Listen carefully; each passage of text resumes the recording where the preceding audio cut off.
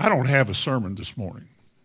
All the years that I've been doing what I've been doing, this is one of the only times I can ever remember that I didn't have a sermon. I was working on one. I had something that was brewing. It was in the oven looking pretty good. And then I heard the news about the tragedy up in Connecticut, and it just took all the wind out of me. I don't know about you folks. I'm sure everybody that knows details about it had been affected by it. I couldn't work on anything. I even went through the last 20 years of sermons, looked in many folders, lots of titles, tried 3 or 4 of them, and they all died. They were all squalling and squealing for help, and I just put them back. Last evening, yesterday afternoon, before I went home, and I just said, well, I've never walked out here before and said, I'm done. I don't have anything to say, but I do have some things to say today in light of what happened. I scribbled a few notes down yesterday afternoon. Before I went home, I scribbled a few notes down and tried to organize them somewhat so I could get my comments some kind of order to them. So I'm just going to talk to you all this morning. I do have a couple of scriptures that I need to reference, but I know that you know about this tragedy that happened, the deaths that took place. Every one of my children have a child that age, as first graders, almost. I guess if Annabelle and Reese, I don't know if she's a first grader or not, but I got little kids like that as a grandparent. And I could only imagine listening to all of this, of the kind of sorrow and despair and grief that at least 20 parents had, plus the other adults who were killed in that school. At this time of year, with all of their Christmas preparations and the trees and all the photographs and the little school plays and the school festivities. I went to one the other night. Little kids are really cute. They lose their cuteness when they grow up because they become problems, but when they are little like that, they're really cute. When people lose them, it's probably one of the most devastating things that I could imagine. I don't think there's an amount of money you wouldn't borrow, any hill you wouldn't climb, or race you wouldn't run, or place you wouldn't go, anything you could do to get that child back. And there's that kind of despair. There's no invention of man. There's no drug pill. There's nothing ever come up with in the medical world that can change what happened. I mean, it's done. And for lots of people, even the church-going people, it's just a moment of despair. I've tried to put myself in that situation. If I was a pastor to 1 or 2 or 3 or a number of those people, what would I say to them? And I sat there and realized, I don't know what I would say. I don't have a clue what I would say. What would somebody say to me? I don't know. It was a tragedy. It was an absolute tragedy. And I'm speaking, first of all, this morning from the natural human side that I realize I still am. I've shed tears over this. I've listened to some stories, and these hot, burning tears come to your eyes. And I'm not trying to help it. I'm not saying I can't help it. There's just a part of me, that lives in this world, and I see things and I feel things. And I can try to put myself in other people's places and wonder, how will they cope with this? I mean, you talk about 20 first graders, they can't do anything. They can't defend themselves. They couldn't throw a rock the length of the hallway. They couldn't pick up a chair and throw. They can't defend themselves. They're helpless, harmless and helpless. It's just a tragedy that, they died the way they died. We can't change it. We can't go back and say, well, it didn't happen. It did happen. You have to deal with it. We have to talk about it. We don't have to, but we're going to. Because there's 2 sides here, and I'll be careful with the spiritual side, but the very human side of us has to realize that this world's full of this stuff. And it always has been. And it's never going to go away. And, while the world is clamoring about getting rid of guns, a gun is not the problem. You could put a gun in prison. You could lock it up in a big cell in solitary confinement. You could put the gun in a cell, lock it up, and you can't change the heart of the people that used it. There's millions of weapons in this country by millions of people that never would do that. But it's just like our warfare. We're not wrestling with flesh and blood. We're wrestling with the spirit that's behind it all, that has found a way into people's lives that it can warp their minds and warp their thinking and just make everything out of touch and become not human anymore, but something that is demonic, demonized. I looked up the word tragedy. I know what tragedy is. We've used it our whole life. But it's something that is dreadful, disastrous, mournful, calamity. Anything that has to do with tragedy is something that none of us ever want to experience. We never look forward to it. We know about it. We've seen it happen to other people. It's a time of confusion, and people are asking, why? How come? It's not right. It's not fair. And that's true. And so there's this time of frustration and mental anguish and struggle. I don't know any of those people. But everything over there that happened bothered me. Probably more than the October 06 slaying of those Amish kids. 10 little girls were shot, 5 of them died. That really bothered me, that there is a kind of person that could do that with the people that they did it to. It's just horrible. But 20 little first graders. I mean, I have first graders as grandfather to first graders. One of them came in my office this morning. All I could do was hug her. I just hugged her because, oh, man, I'm glad I got you. You're really, really important to me. I put a lot of value on you, and I want you with me all my life because you're really something to me. And all of our children are to each of us. And it's really a tragedy when they're taken out of our lives the way that they were. It's just a time of mourning and a time of calamity. And for the people over there, the loss of someone they loved, and people in that town probably knew each other. And it's just a time of sorrow. It is. It's just an awkward time, and it's a difficult time. And again, I think it brings tears. I heard a teacher being interviewed in one of the classrooms while the shooting was going on, and the fear that it was going to next be her room. And she said that she turned to all of her kids, I think 16 of them, she had them huddled in a corner. And she said, I want you all to know I love you and that I always will. And she said, I didn't know if we were going to live or die. And I thought, you don't really know how much you love anybody until you realize you're about to lose them. And then love has a greater meaning. And if you could just keep that and walk away, if you survive that situation, as she and all of her kids did, keep that and take it with you. Don't ever forget what you said and what you meant when you said that. It was a difficult time, talking about all the little kids are waiting for their presents under the tree and got their name on it, and how the parents enjoy the laughter. There's no better sound in the world than the laughter of children. There's nothing that is more beautiful than to hear a child laugh. I like to tickle mine. I like to hear them laugh because they're precious to you. And I'm sure that these people are just devastated, just absolutely devastated and angry. Angry. The shifting mentality in this country, and I don't want to keep going back, say, from when I was a kid, but things have changed so much in our country in attitudes that when things happen that should not happen, we start looking for somebody to blame. And when you can't put your finger on one specific thing, then you usually turn to blame God. Why didn't you stop this? What kind of a God are we serving that he would let something like this happen? At least for the first time in their life, they admit that God is sovereign, that he's in control of all the things in this world. They don't know much about the devil, who can gain a right to people's lives, because they never wanted to hear that. See, this is the spiritual side. I had to be careful about all of this, because this is not a time to point the finger, but a time to call attention to. But all the opportunities that people in church have had to learn how to war in this life and how to protect yourself and cover yourself and shelter yourself with what God provides so that things like this can't happen, they didn't want to hear it. Didn't want to listen to it. Didn't have any interest in it.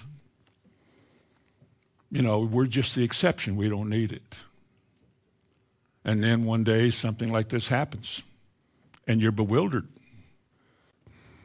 The coroner was telling in his report of all the 30-plus years he's been a coroner with accidents and decayed bodies and identification and deaths and mangled people. He said he's never seen anything as bad as this was. He said all of these children were shot multiple times, and you think, why? Who could do such a thing? Well, the devil would. He used a young man, a kid, 20-year-old kid, but he still did it. He did. And I consider the aftermath of all of this, the worst part's yet to come. They had to leave the kids laying in the room, and then they have to come in, take the pictures, and do all that work, the police work. That's necessary. And then they have to take each one of the kids to some place where they do the rest of that work and make sure they fill out the reports accurately and get everything done exactly right. Then they call the parents to come and identify their children or take their children to the funeral home, whatever they do.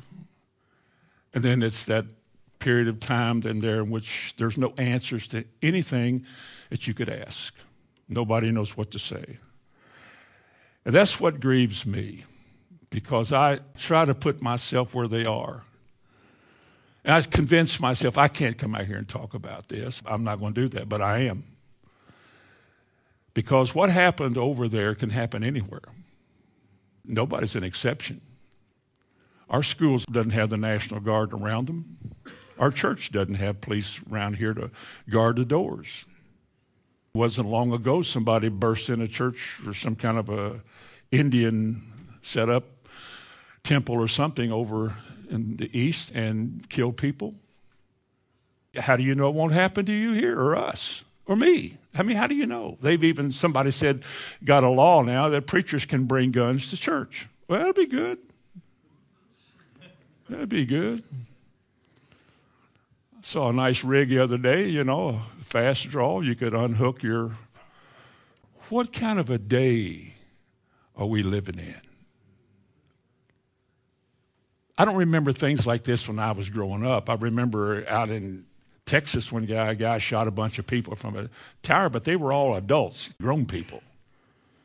But what kind of an hour are you all, this generation, in which somebody you young folks' age could snap so badly that he could kill without any regard? A teacher, 20 babies, 20 kids, his own mother, and then kill himself. He murdered himself at the end. What's wrong? That's the natural side of me. I don't know what to say. I don't know what to say. Without getting real emotional, which I'm not going to do, I don't know anything else I can say. But I can ask you from the spiritual side, and again, I want to be careful how I say all of this, because I know it's not a time to point the finger. But it is a time to warn all of you that this is not a game we're playing. This is not a luxury we have of just coming in here and dressing up and hearing a sermon and going out to eat and having a good time today. We've been told too many times how important it is to hear what we say and for you to do what was said and to examine what you said to see whether or not you believe it. It's vital. It's your life. So I want you to turn and open your Bibles to Romans chapter 1, because I'm looking for an answer. Is there an answer to what happened over there? Is there something we can point to scripturally as Christians to help us understand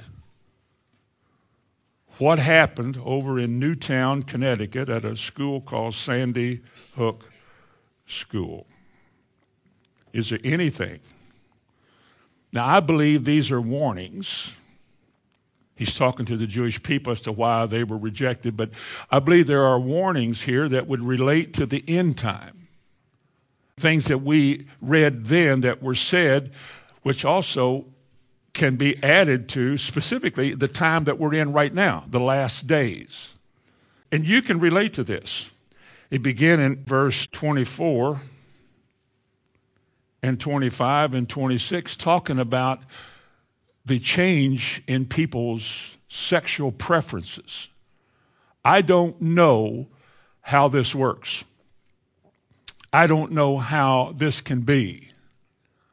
As somebody in any age you grow up in, when you see men who burn with lust for men and women who burn in their lust for women, personally, I don't get it. It is absolutely senseless. That's the craziest thing, but that's the age. He said here in verse 24, but it says that God gave them up to this. It's almost like we're supposed to read it like this. If you're persistent in doing something you want to do that God says you shouldn't do, God will let you do it and he won't restrain you. That would be a way of saying that God gave them up. Not that there can't be a recovery and a deliverance and all of that, but people that do that, it said God gave them up. As I said in verse 27, the men left the natural use of the woman and burned in lust towards one another, men with men. And you could say women with women, doing things which are indecent and receiving in themselves that recompense of their error which was necessary. They'll die in their sins like that. Things will come their way that can't be stopped. Things will happen because this is a gross sin. But God begins by identifying a trait that will come into society. Our government, says this is fine. Our president approves of this. The leaders in Congress are as old as I am. They grew up at a time that I did. They approve of this. They think it's all right. If you want to do that, we think it's fine. And I think it's a tragedy because the end result of this is death and hell. But let's go on verse 28. And even as they did not like to retain God in their knowledge, I looked up the word retain. I did do a little study. It said here, they did not like to retain God in their knowledge. The word simply means refused. It was not deemed worthy. I heard what was said. Now listen to me.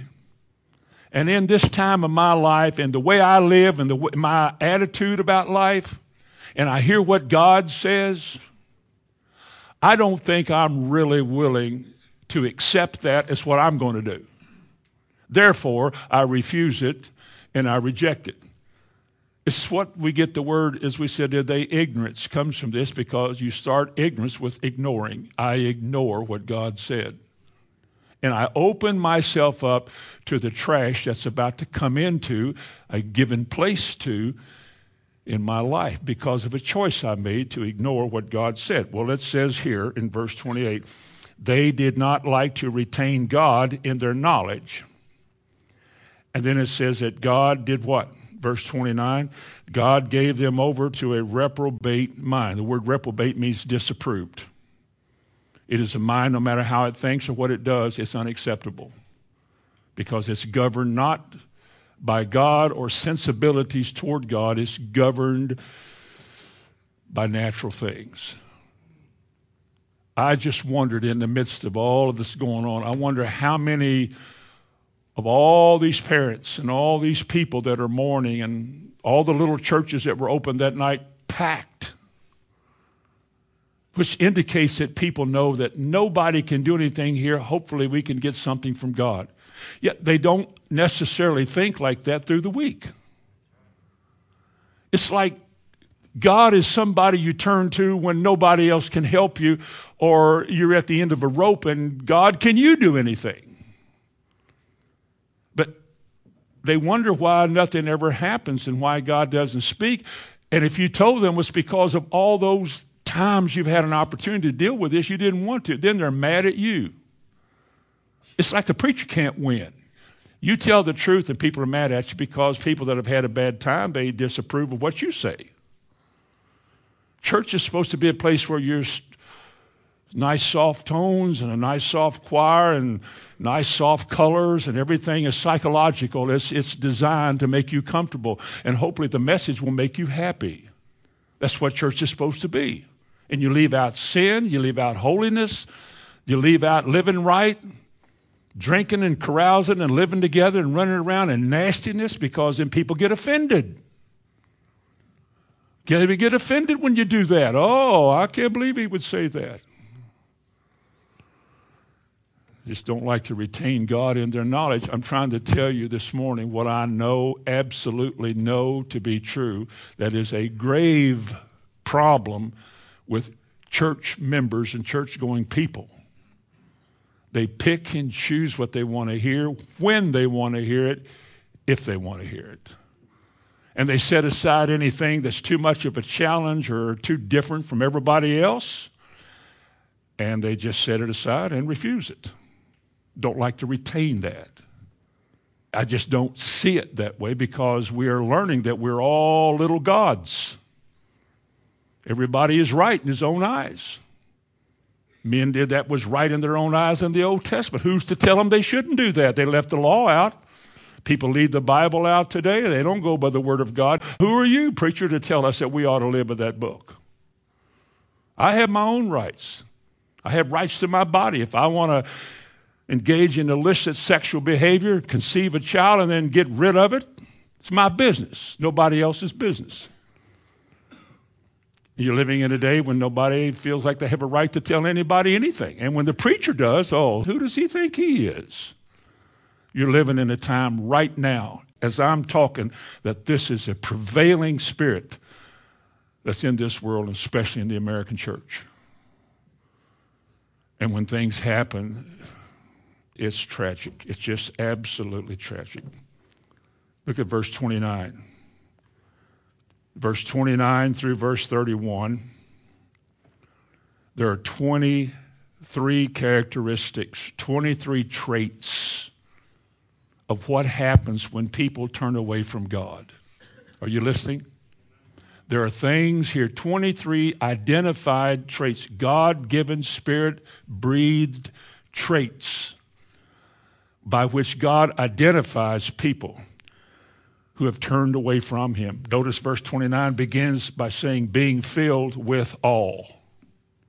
That's a lot. All is a bunch. And he begins to mention things. For example, in verse 29, he mentions these words: wickedness, maliciousness, murder, and malignity. Does your Bible say something like that? Now, God mentions this, and we've just seen it. And we know chances are pretty good chance, because people get whacked over stuff like this, and maybe out of notoriety, maybe I can do something worse. People are strange. They're demonic. But God describes it for us in this quiet setting this morning, in this comfortable place we're in, with these words. Let me just review them.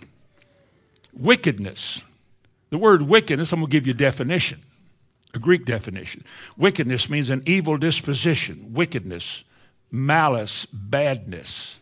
Badness. There's a love affair with badness in our country. I'll get to it in a minute. It's called violence. It's everywhere. People are talking about it, but it goes with this word badness. The word maliciousness.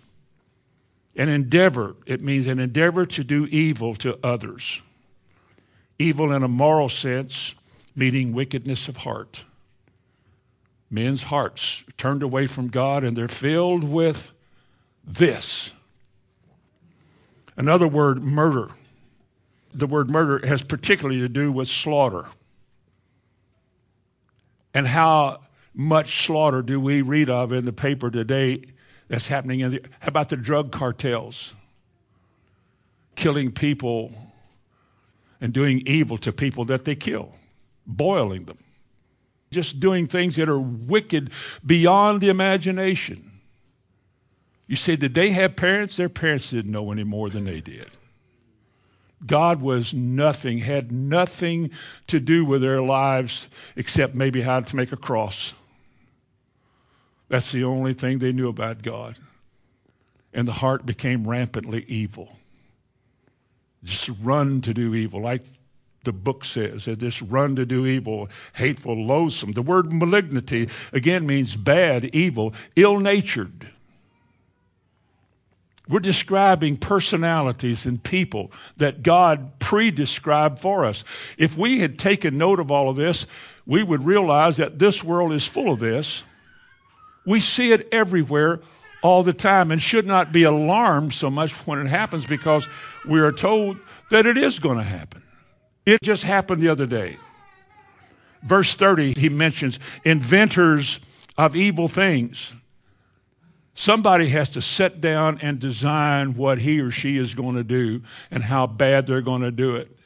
Something has to roll through their mind that captures their affections to do something. You say, well, that's terrible and evil. But you can reach a point in which evil and terrible doesn't mean anything to you, especially if you know you're going to kill yourself anyway. There's no restraints. You could shoot your mother right in the face. Just point blank. Your mother. How can you do that? They did it. They did it in this society that we're in. One who is evil in himself and as such gets others in trouble is an inventor of evil things. In verse 31, he says, without natural affection. That's not talking about homosexuality there. It's talking about family love. Astorgos or astorgos. Without natural family feelings. It would include abortion because the child should be connected and bonded with the mother in such a way that the mother's dedicated to this baby. And when you can have an abortion, there's something really wrong with you. There's something wrong with the people who do it. And as far as I'm concerned, there's something gravely wrong with the doctors who would do it. Those of you that are close to my age, you know that there was a time it wouldn't even have been considered to do an abortion like that. In the late terms, if you got enough money, you can buy anything today, I guess. And the people in our government vote that it's okay.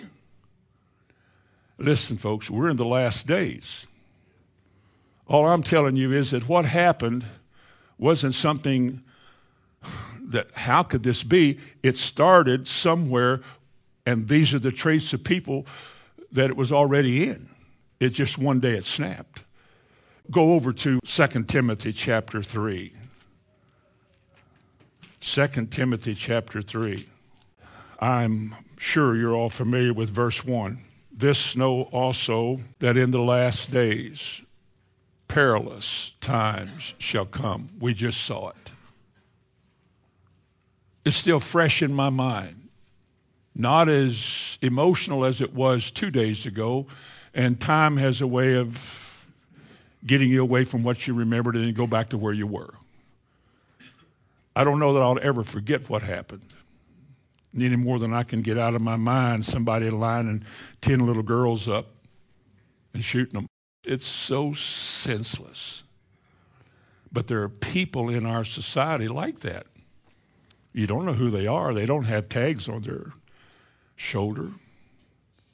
They don't one day announce they're going to do something, but they do it. But he says, in the last day, this know also that in the last days perilous times shall come. This word perilous is only used twice in the New Testament. The other time it's used, it described the Gadarene demoniac. You remember that? And the pigs run over the sea and all of that. The man in Gadara. And he was called fierce. He was fierce. And this word fierce is the same as perilous times. And the Bible says this know. So it's something the church should be aware of. Somebody should announce that to us. This know also, that in the latter times, in the last days, fierce, perilous, tragic, calamity will come on this earth.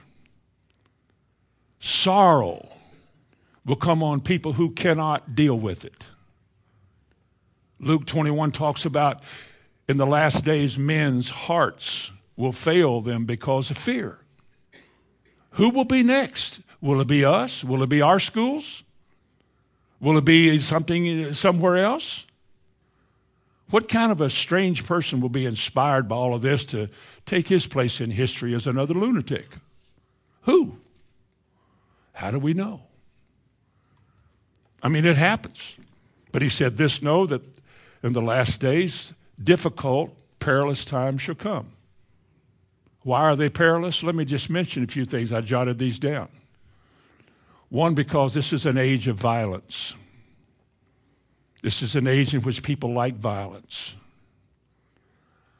I don't have any of these, so I cannot speak accurately. I can only speak with an opinion about video games.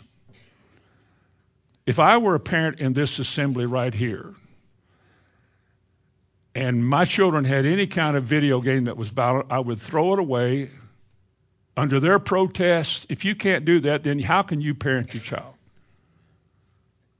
I'd throw it out in the street, I'd stomp it, haul it to the waddy dump, and put it at the bottom of the barrel.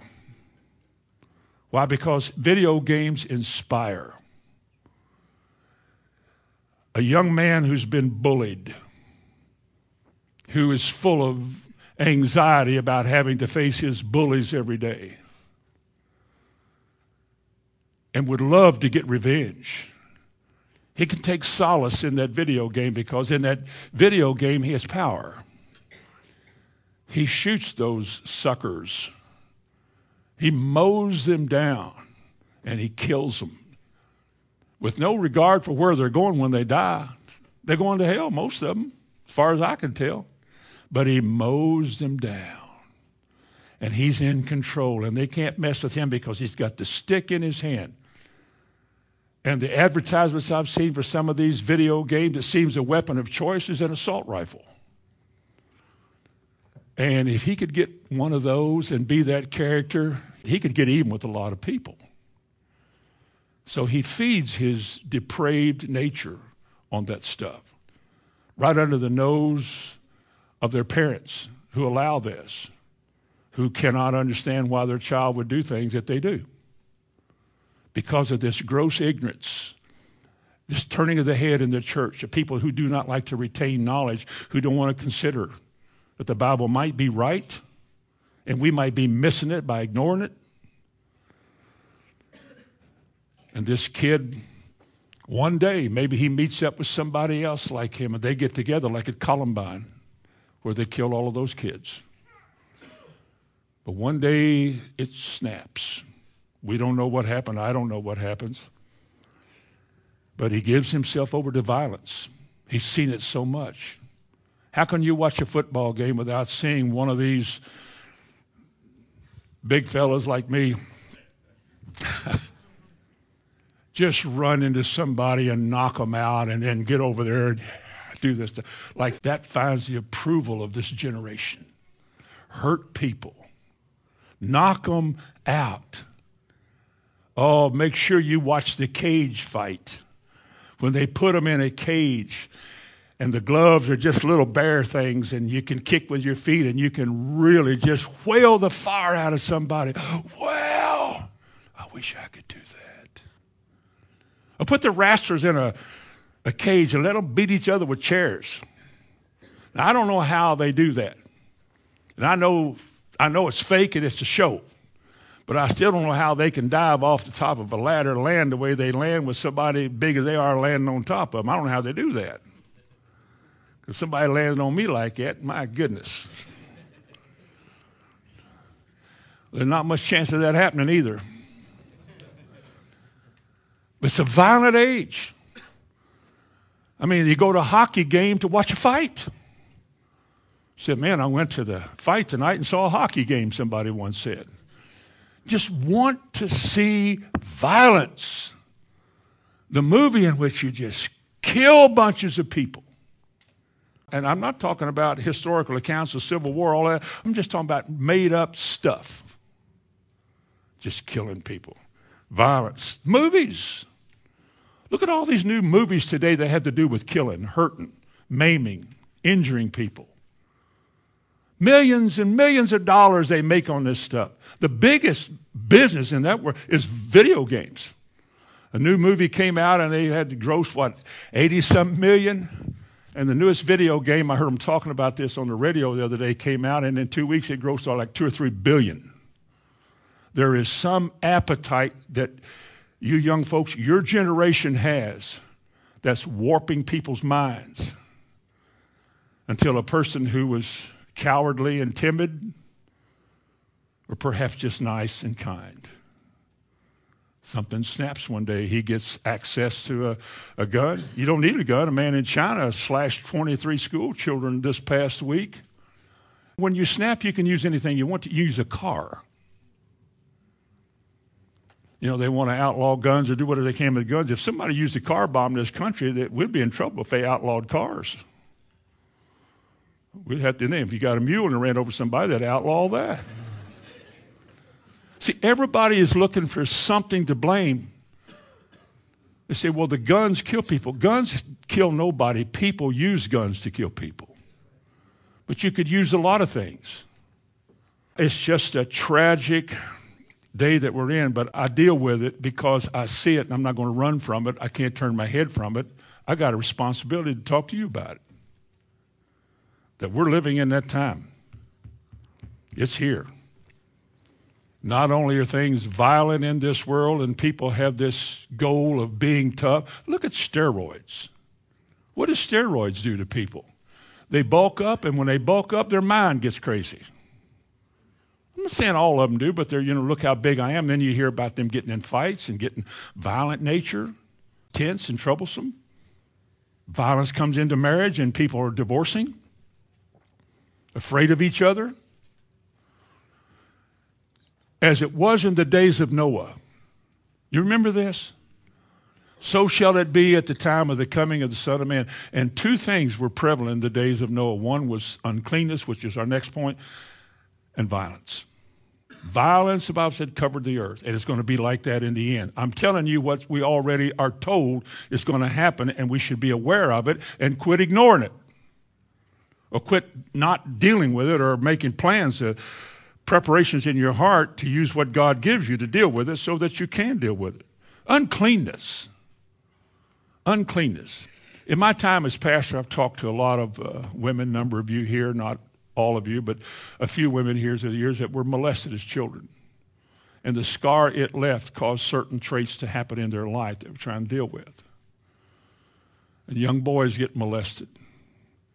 And spirits, unclean spirits, access themselves to these people, these young kids. They're innocent. And then things happen.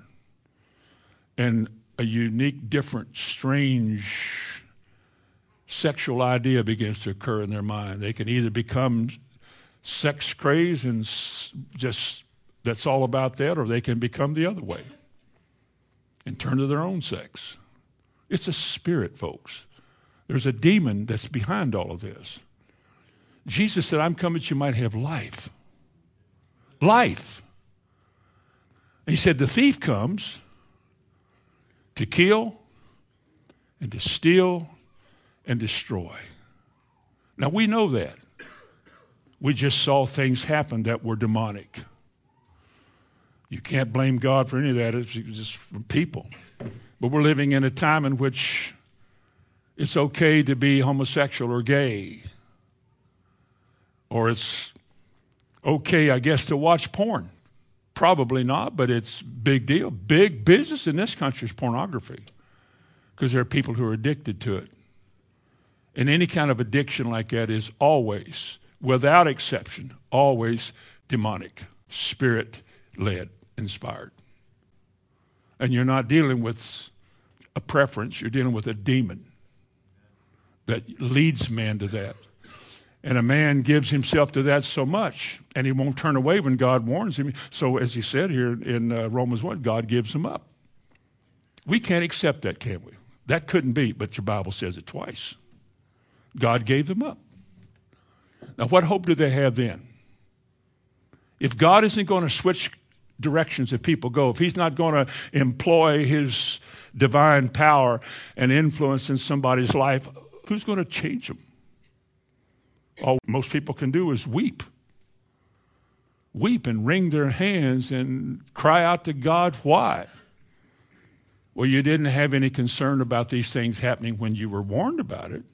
But when it does happen and you've ignored it and you didn't like to retain it in your mind, you can't figure it out. Somebody said, well, the devil did that. I don't buy that, because you've turned away from it. Difficult times also because of corruption. Who do you trust today? You trust the government? You trust the banks, loan companies? You trust the oil companies? You trust them?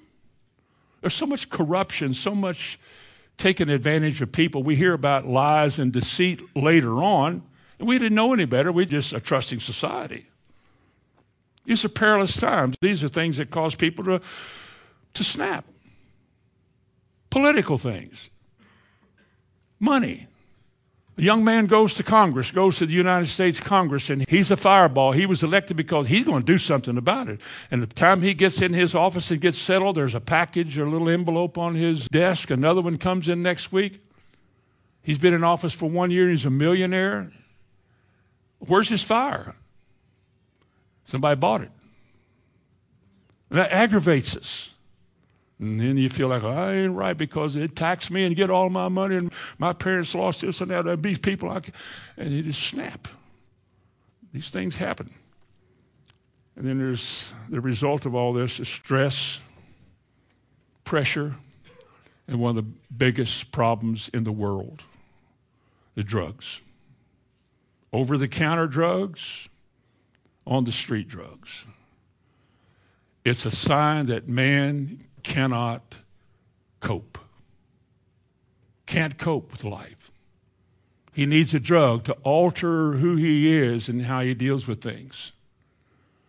A football player making well over $1 million driving a $300,000 car comes in from a drinking night to his girlfriend's house and shoots her.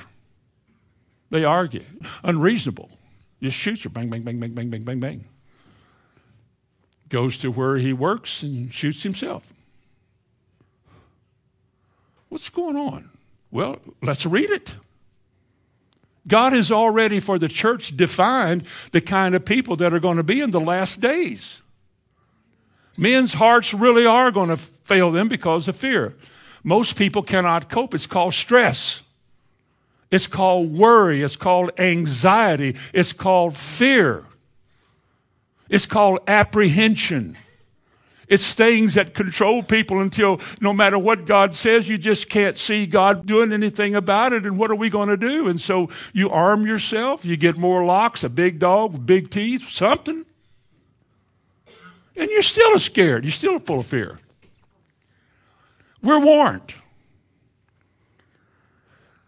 You've already told us all of this. Now let me ask you a question. I want to close. What do we do? Here, Shelbyville Christian Assembly. Perhaps those who are watching this morning, what do we do? We've just seen something happen. It may take years to forget, if we ever do. I have embedded in my mind the picture of little girls and the picture of a man killing people and parents that are full of grief and sorrow and anguish. So what are we going to do? Not about that over there, but what are we going to do in light of all that's happened? Is there anything we can do? Let me say this.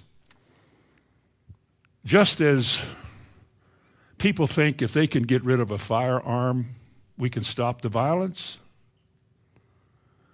it's not the gun, it's the people. It's the people who use it. In Ephesians 6, didn't he say we wrestle not? We're not wrestling with firearms. It's not flesh and blood. It's not people. That young man, yes, he was who the devil used.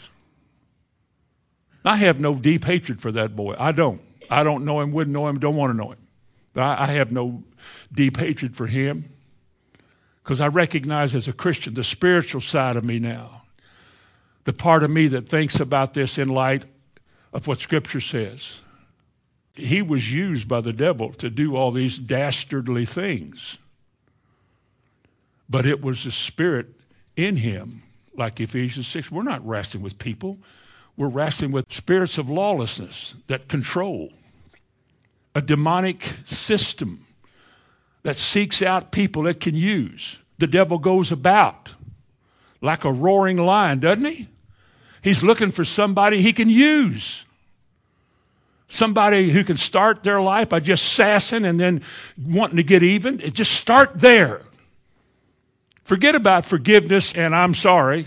Just hold on to your anger. Use somebody like that. Surely there's kids like that in here. Surely I can use your kid.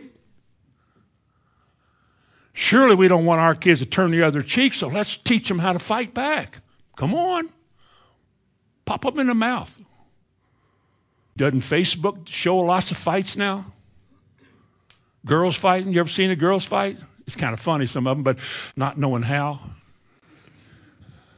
Well, they shouldn't. And then the boys fight. Who wants to be gentle and kind and meek and temperate? Who wants to go through life looked down upon as a nice person? He's a really nice guy. Who wants that? I want to bulk up so they say, ooh, he's bad. Bad to the bone. We wrestle not. I tell myself this, I'm not fighting people. I'm not fighting that bad attitude that I see in some people through the years or that ugly person. What I'm dealing with is what's controlling that person, him or her. The spirit that has been able to come into that person's life and manifest himself in that person. And he starts with lying and deceit and goes to rebellion and then leads to worse things. Stealing, lying, cheating, hatefulness, anger. We're just told that we're going to fight. There's a real devil out there today, folks. There's a real being called Satan. He really is a true person. He really does have a myriad of demons that he uses to occupy people, to control people, to manifest filth and error and ugliness in this world, to bring as much sorrow and grief to all of our lives as he can. And when you get taught right, you should be able to deal with that so that he can't do that to you. Now, if that what I just said isn't true, we need to go home and forget it. Either we have been equipped to keep that from happening to us, or we can't do anything about it. I've been warned. I know what kind of people are. I know how this works. And I'm told that I'm not fighting against flesh and blood, but I'm fighting against an unseen foe that inhabits people or animals. That I'm dealing with the devil. And I surely have something I can deal with him with. Like James 4:7. He said, if you resist the devil, he will flee from you.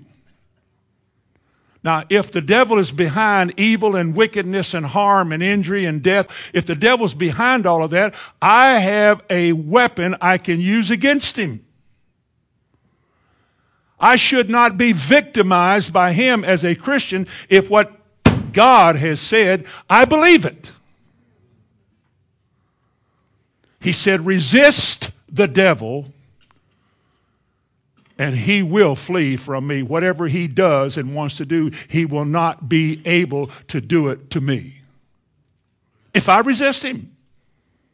Now, in order for me to resist him, I've got to know how. Teach me. Don't spare me. Teach me.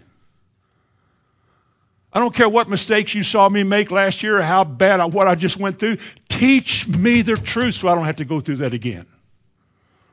Like 1 Peter chapter 5 and verse 8 where it says, your adversary the devil goes about like a roaring lion seeking whom he may devour, whom resist. Like James 4:7 says, whom resist steadfast in the faith. Do you believe that you are more than a conqueror? Do you? Do you believe that God has said you are more than conquerors through Christ? That in the eyes of God, his way for you is to conquer, not to be conquered. It's to prevail, not to be defeated. Greater is he that is in you than he that is in the world. Was that Psalm 3 song, one of the best songs in all the Psalms? Many are they that rise up against me. Lord, are they increased that trouble me? Many are they that rise up against me. We're talking about demons. Many are they who say of my soul, there was no help for you in God. You Christians are no different than the people were over there. The same thing happened to them can happen to you. You can't say it won't happen. But thou, O Lord, art a shield for me, the glory and the lifter of my head. I will not fear. I will not turn my back. For all the armaments of warfare go on the front. The back was made for beating. The back, that's what they beat on Jesus, and the lower part of the back is for children, to make them mind. There was a time you could do that. Now they put you in jail, I guess. But this is what the Bible teaches us. I do not have to be a victim. I do not have to be another statistic in the devil's pocket. I can overcome the devil specifically by the blood of the Lord Jesus Christ and by testifying to his power. Now, if nobody teaches me that and I don't even know what I'm talking about, then you can't use that. The devil has already hidden these things from you so that you have no weapon. But the weapons that God gave are for victory. We shall prevail. We shall overcome. Overcomers are what we are. We overcome. He said in Isaiah 54, he said, no weapon that is formed against you will prosper. Whether it be a rifle, a pistol, a car bomb, poisonous gas, terrorist.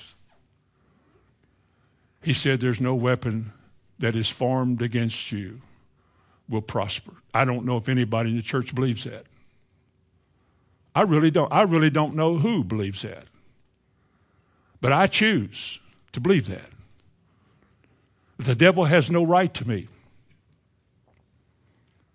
I do not want to give place to him because he seeks place, and he gained it the other day. He did. Would you turn to 91st Psalm as we close? Psalm 91.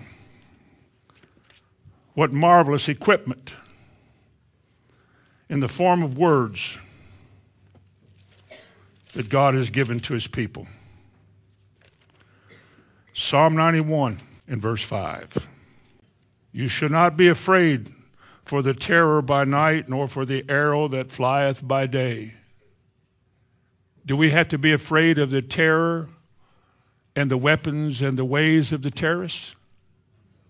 Thou shalt not be afraid for the terror by night, nor for the arrow that flieth by day, verse 6, nor for the pestilence that walketh in darkness, nor the destruction that wasteth at noonday. How tragic that must be. How tragic that must be. But he said, you specifically shall not be afraid of that. You mean I don't have to fear that, Lord? No. Look at verse 10. There shall no evil befall thee, nor shall any plague come near your dwelling. Who's this for? Who was this written to? See, this is how you learn. I want that. How do I get it? We'll go back and start the very first verse. He that dwelleth. He's referring to you, a choice you have to make. He that dwelleth in the secret place of the Most High. Well, where's that? Well, you better find it. Learn what that means. Because the blessings that follow that are numerous. We just read some of them. One of them is we don't have to be afraid of destruction. Verse 11, Oh, you got to like this, claim this, read it, and desire it. God says, concerning you, he will give charge to his angels to keep you in all your ways. You mean when I get up in the morning, when I lay my head at rest, that from morning to night, to noon, to the day and through the night, that I have somebody watching me? I was told in the news that with each family that lost a child, there was a policeman assigned to that family to keep I'll call them media. I have worse names for them. Heartless people. Heartless people. Many of them, who are just rude, snapping pictures wherever they can get one and getting the most awful look on their face they can so they can play on that. They're out there. But he shall give his angels charge concerning you. They're with you. They're here this morning in this room. They're here right now as I speak. So is Jesus. He's in this room. And they shall keep you in all your ways. When your kids go to school, when you go to town, go to church, when you come to meet. They'll guard the door. They'll keep you in all of your ways. You got to like that. In verse 16, he said, with long life,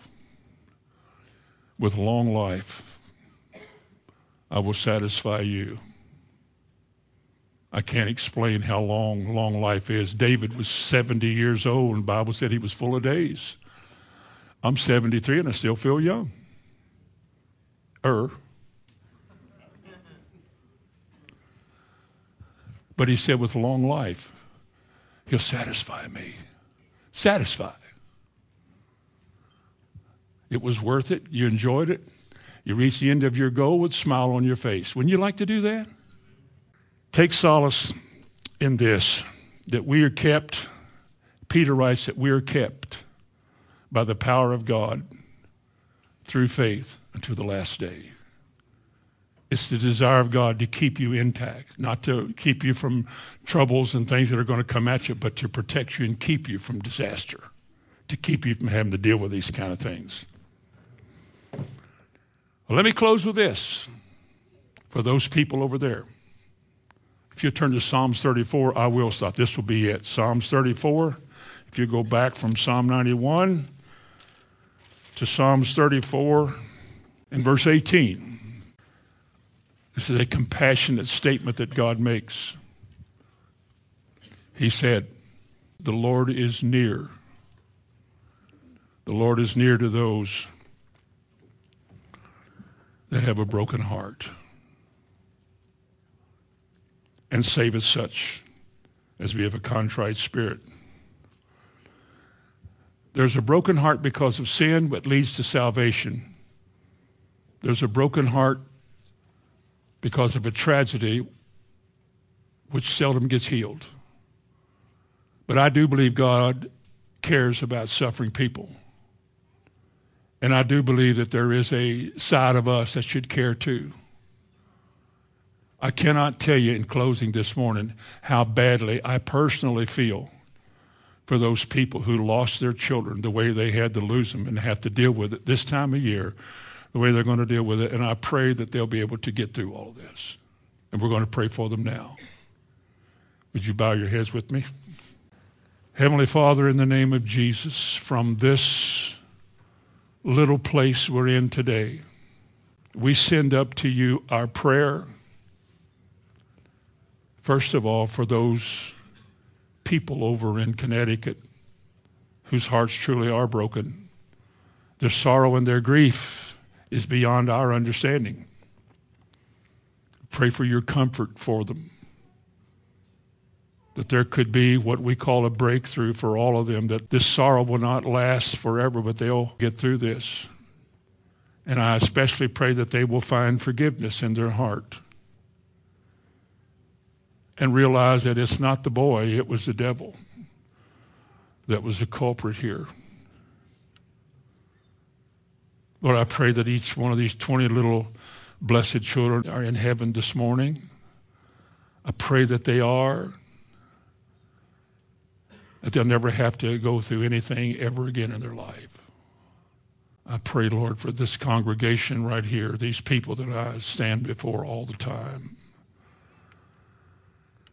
I pray, Lord, that they will take heed to what you're saying. That they'll become warriors for the faith, using their shields that quench all these fiery darts. That they will resist the devil and he'll flee from them and their homes. And that concerning this assembly, no evil shall befall anybody here. Your angels will watch over each one of us here and our children. You keep us in all of our ways. I thank you for this church, Lord. I thank you for these people. I thank you for the privilege that I've had with them. And may it be now the beginning of a stronger life and a preparation for the coming of the Lord. May the days ahead prepare us for that. I ask you to bless us this day and for the rest of our lives to become spiritual people. In Jesus' name, amen. Amen. Would you stand to your feet? Praise the name of Jesus. Praise the name of Jesus. You're my rock. You're my fortress. You're my deliverer. In you will I trust. Praise the name of Jesus.